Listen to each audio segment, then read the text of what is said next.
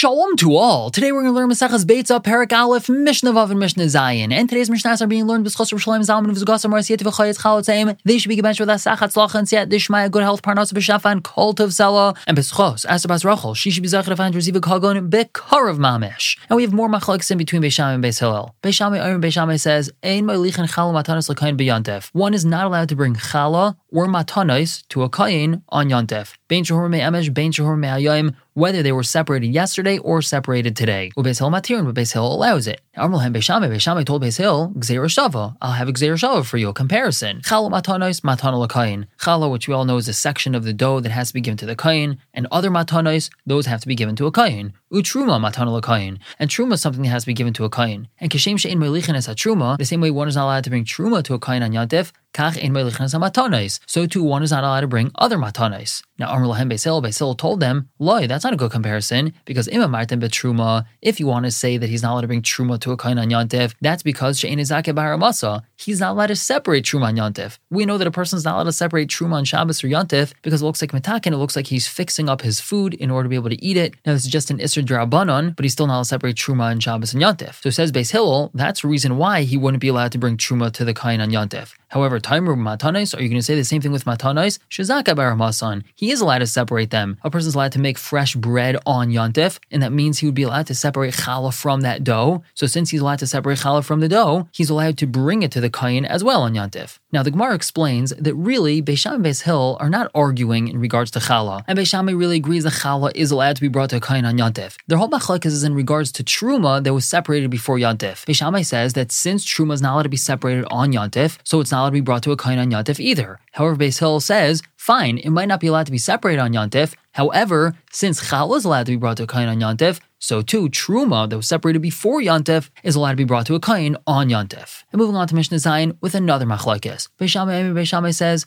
Tavlin, if a person wants to crush spices on yantif, he has to do so with a shinoi. They have to be crushed with a wooden crusher. Usually they're crushed with a stone crusher in a stone bowl. However, he has to do it with a shinoi and do it with a wooden crusher. V'hamelach, if he wants to crush salt on yantif, he has to do so even with a bigger shinoi, bapach. First of all, he has to do it in a kli chares. It's not allowed to be in a stone bowl. Beitzah parer, and it has to be done with a wooden mixing spoon. It's not allowed to be done with a regular crusher, albeit wood. It has to be a totally different thing, a wooden mixing spoon. However, Beis Hillel is more makel, and Beis Hillel says tavlin nidaychen kedarkan b'madach shel even. Spices can be crushed like regular with no shinoi on yantif, with a regular stone crusher. V'hamelach, however, salt does need to have a slight shinoi, but madech shel eitz, it has to be done with a wooden crusher. Now, what's the discussion over here? So everyone agrees that spices are allowed to be crushed on yantif because they're much fresher and much more potent and much more tasty when they're crushed right before they're used. And that's why technically, even though it could be done before yantif, no one's going to lechatchila do that. Everyone wants fresh spices on yantif. And that's why Beis Hillel says we don't need to have any shinoi when crushing spices on yantif, and Beis Shammai says we only need to have a slight shinoi.